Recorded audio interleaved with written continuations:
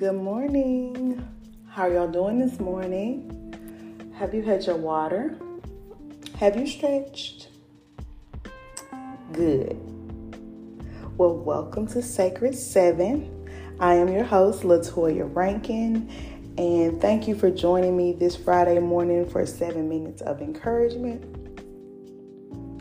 Today, we are going to be talking about godly contentment, but we're also going to be talking about the Little Mermaid.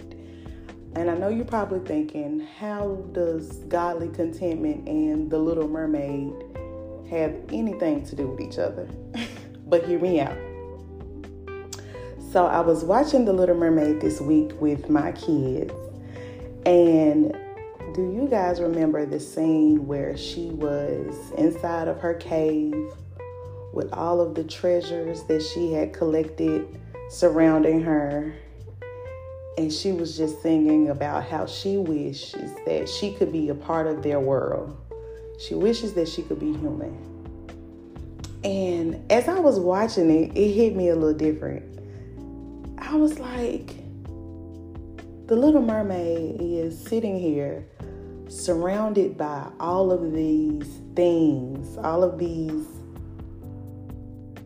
diamonds and treasures and statues and all of these things that people would kill to have. She's surrounded by all of these things, but she doesn't even see the value in her current state. She doesn't see how blessed she is right where she's at. Her father is literally the king of the sea. She has everything imaginable, and she's still looking outside of herself, outside of what she already has, singing, I wish I could be a part of their world. And I was like, ain't that funny how we can sometimes be the same way? We can be surrounded by abundance, surrounded by so many good gifts from God, but we'll still be looking outside of what we currently have, saying, man, I wish I had that house. Or man, I wish I had that car. Or I can't wait till I get to a point where I can be like them. And we completely overlook the blessings of God that already surround us. How ungrateful. As I was watching the movie, I was just like, she's really kind of a brat. Like, girl, you have everything. Like, open your eyes and see what you already have. But she was so blinded by what she didn't have. What she didn't have consumed her so much so that she didn't even realize how blessed she already was. And we do the same exact thing. And just like Ursula did the Little Mermaid, the enemy presents us with a way to get to what we think we need faster. He'll present us with a shortcut. He'll present us with, well, if you just compromise in this area, well, if you just cheat in this area, well, if you just lie a little bit, then you can get to that status, but it's going to cost you something. The same way it cost the Little Mermaid her voice, it'll cost us something if we fall into the trick of the enemy and compromise just so we can get something outside of what we already have. Trying to reach and achieve and collect these things that seem like they're so important when they're really not. When we really just need to stop and look around us and see how blessed we already are.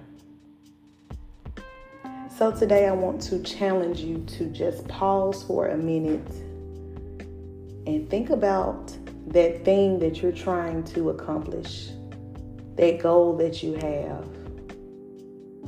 And then also think about how much you already have now, how much abundance you're already surrounded with.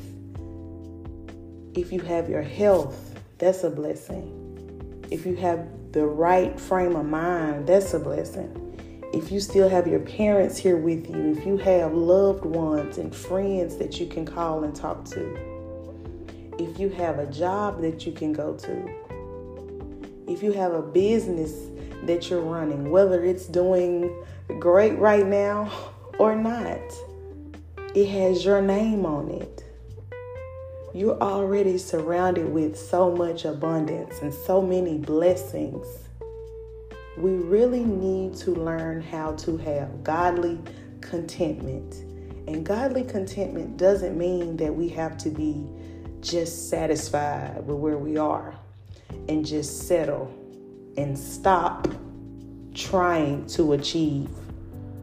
But it does not need to consume us to where that's all we think about. The Little Mermaid was completely consumed with being a human. That was all she thought about. She was obsessed with it. She didn't even realize that, wait a minute, I'm like SeaWorld royalty. My dad is the king of the sea. I have all these great sisters and all these things down here. I'm already blessed. Why am I tripping about being a human?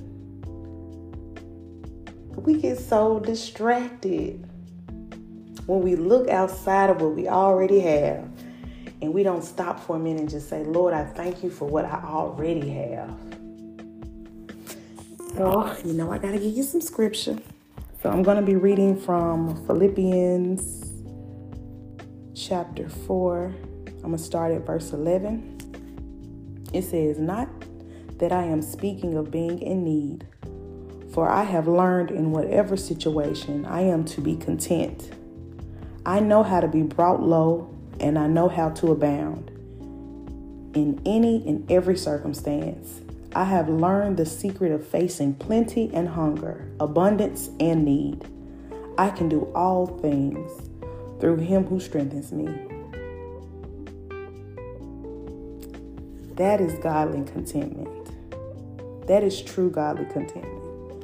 For I have learned in whatever situation I am to be content. Whether I am brought low or up high, in any and every circumstance, I have learned the secret of facing plenty and hunger, abundance and need. That means no matter what, I'm straight. Because I have godly contentment.